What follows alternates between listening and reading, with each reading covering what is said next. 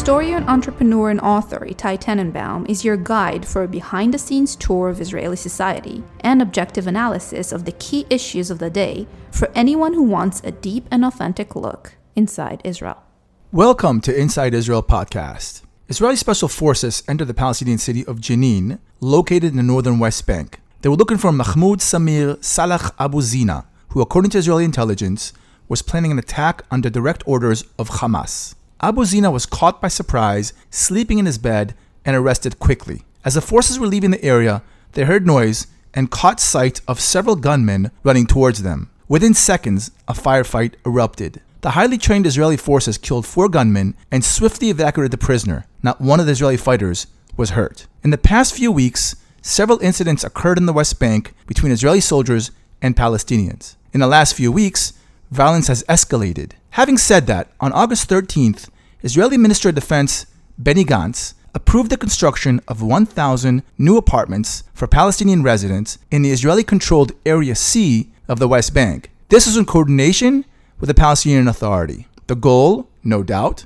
is to strengthen the Palestinian Authority and weaken support for Hamas. I should note that new apartments were also approved for Israeli settlers so that in-house opposition to the Palestinian construction would be minor. This type of dichotomy, on the one hand skirmishes and confrontation with Palestinians, and on the other hand working together to better their lives, has been happening for years. In order to take a deeper look and understand the reality on the ground, I invited Colonel in Reserves, Dr. Danny Tirza.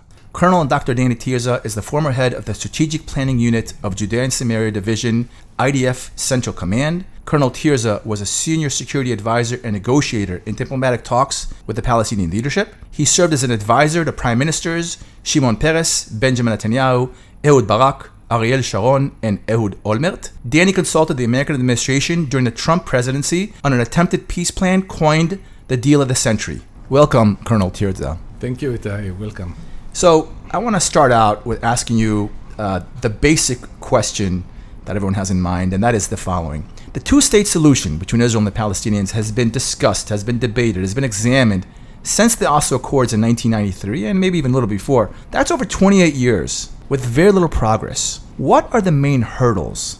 I believe that there is no other solution than two-state solution. But the main problem in the way is that there are two different ways to see what is two-state solution. The Palestinians talking about two-state solution. One state will be Palestine in the West Bank and Gaza Strip, and the other state will be in Israel. There will be a democratic state, so the Palestinians that will live there will have equal rights. So it will be another state, another Arab state in a very short time. We're talking about two national states. There will be Palestinian state in Gaza Strip and in Judea and Samaria. I'm not talking about the right borders, that's the lines that we have to agree above, but the main idea, there will be an independent Palestinian state in these areas that will control the Palestinians that are living there, and there will be Israel Democratic Jewish State. The main idea is that the Palestinians can have equal rights in Israel, but their national rights will be in Palestine and not in Israel. And that's the big difference between the sides. What would you say? Is there a consensus of an Israeli narrative? Because we know that there are two different narratives which are talking about the same thing, but they're vastly different than one another. What, in your opinion, is the consensus of the Israeli narrative? The main narrative of Israel is that we, the Jews, own this land from the time of the Bible. And we are coming back to rebuild our nation on our land, and therefore all this land belong to us, but we are ready to give something that we believe that belong to us, to the Palestinians, because we want them to rule themselves. We don't want to rule another nation. That's against the Jewish values, that's against the Jewish moral to rule another nation. And therefore we believe that the best is to make two-state solution, but national states that will live one near the other and with good relations.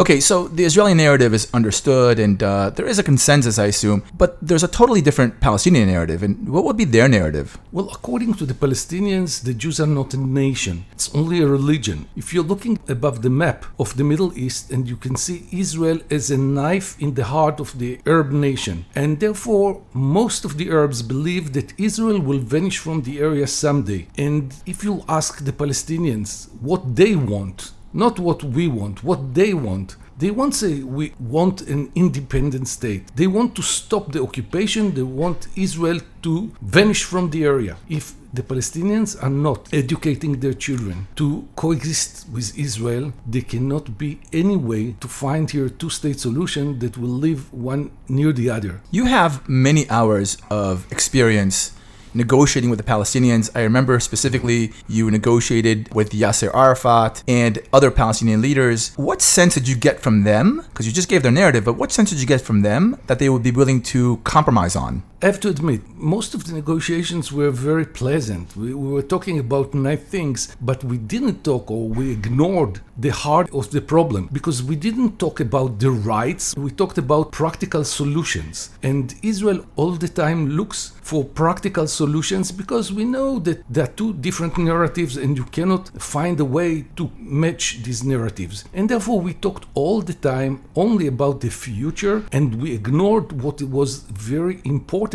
to the Palestinians, and that's the rights. Look, Danny, it's very clear that you're giving an Israeli perspective, but we know that there's a lot of world criticism of Israel. We hear criticism of Israel's policy towards the Palestinians, and right now I'm talking about the policy of the Palestinians in the West Bank. What can you say about the mistakes along the years that Israel has made? The main problem was that we didn't hear the Palestinians. We thought that we know what they want, we know what they believe.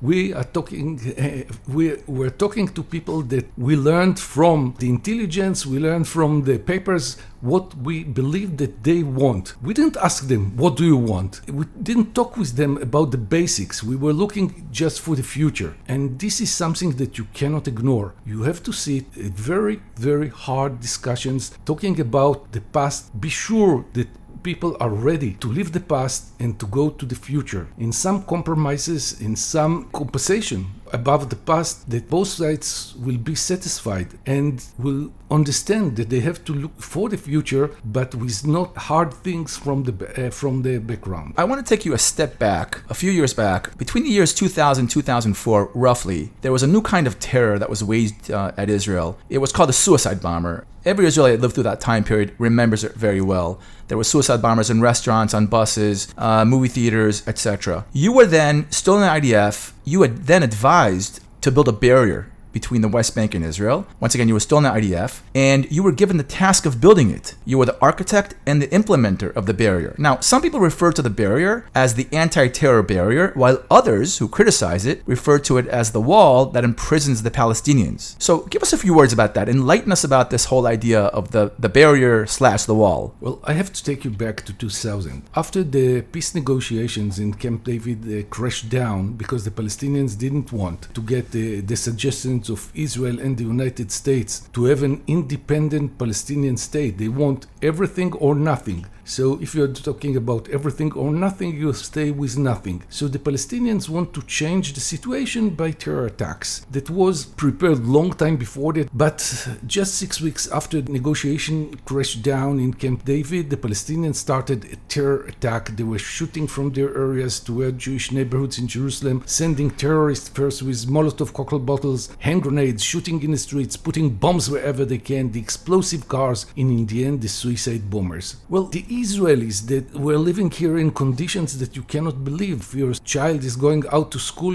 you cannot be sure that he will come back. Nobody will use public transportation after 17 public buses were blown up in Jerusalem. The big discotheque in Tel Aviv, 19 young girls were murdered, 150 were wounded.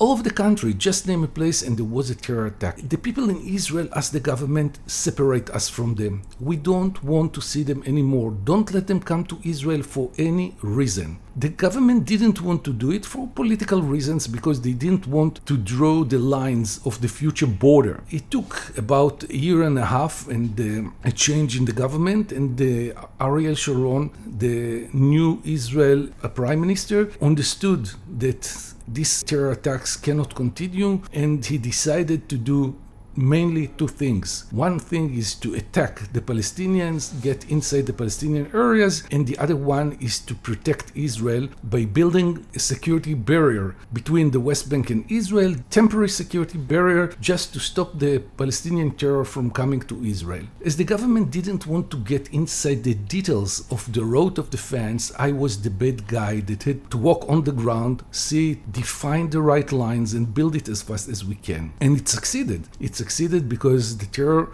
reduced to numbers that we can live with. From 2000 till 2005, the end of 2005, we had in Israel more than 3,000 terror attacks. We lost 1,642 people that were murdered by terror attacks. And from January 2006 till today, we had from the West Bank to Israel 94 terror attacks, and we lost in this period 72 people. You can see the big difference. It's not only defense. Defense is only the infrastructure on the ground. It doesn't work without the intelligence, without the soldiers that work along it, without the cooperation or the coordination with the Palestinian police, the intelligence, of course, the forces that are working day and night in the Palestinian areas, catching terrorists every day. It's a whole system. And really, we succeeded to reduce the terror. And therefore, we believe that this line is only temporary, because when we decide about the borders, it has to be on the negotiation table and it has to be decided between the two sides.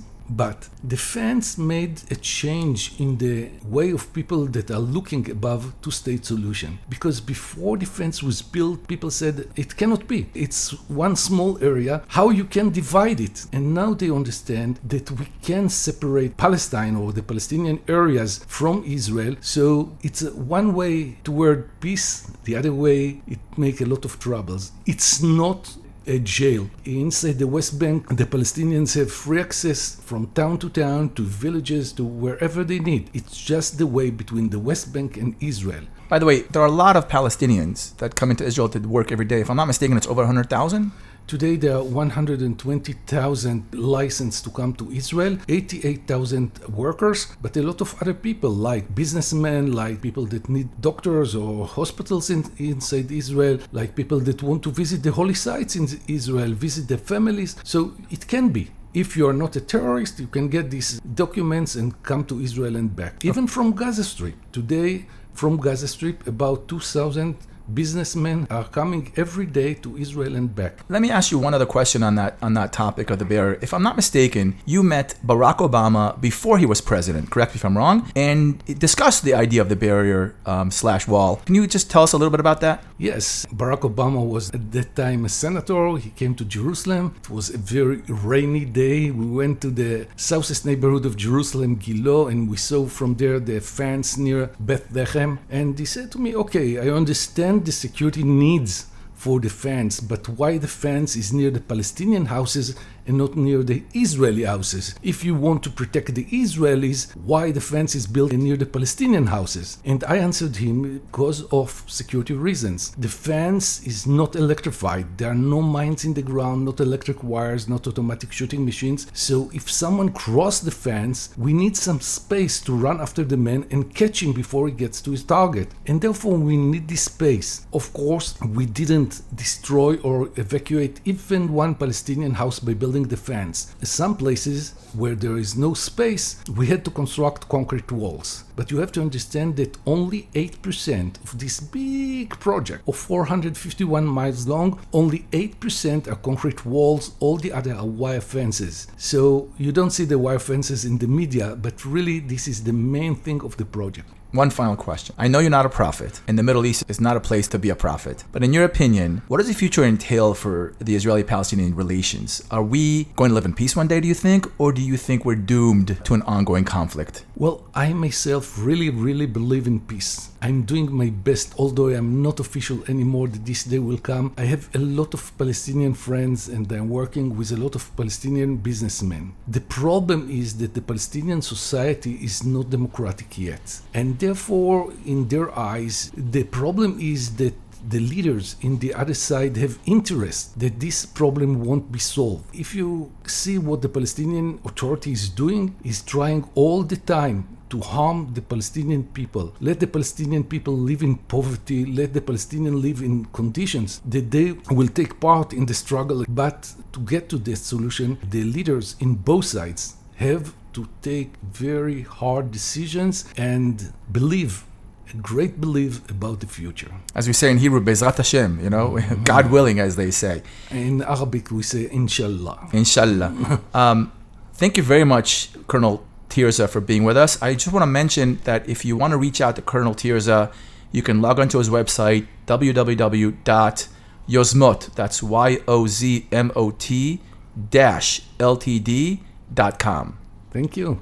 If you ask Israelis and Palestinians, those sitting in cafes, shopping in the market, eating at restaurants, and all other walks of life, do you want peace? An overwhelming majority, above 80%, will say absolutely yes. If you ask that same overwhelming majority if they think peace will come in their lifetime, they'll say no. And they'll continue and say it may take generations before there is peace. However, if you look beyond the Palestinian-Israeli conflict, you find that Arab pragmatic countries have either signed peace with Israel or established diplomatic ties. It is no longer only Egypt and Jordan that have a peace agreement with Israel. The UAE, the United Arab Emirates, and Bahrain signed the Abraham Accords, a peace treaty with Israel almost exactly a year ago in August 2020. A few days ago, on August 12, 2021, Morocco and Israel announced the establishment of mutual embassies. Oman and Saudi Arabia have done business with Israel for years. They also exchange information, like intelligence, on a regular basis. Sudan,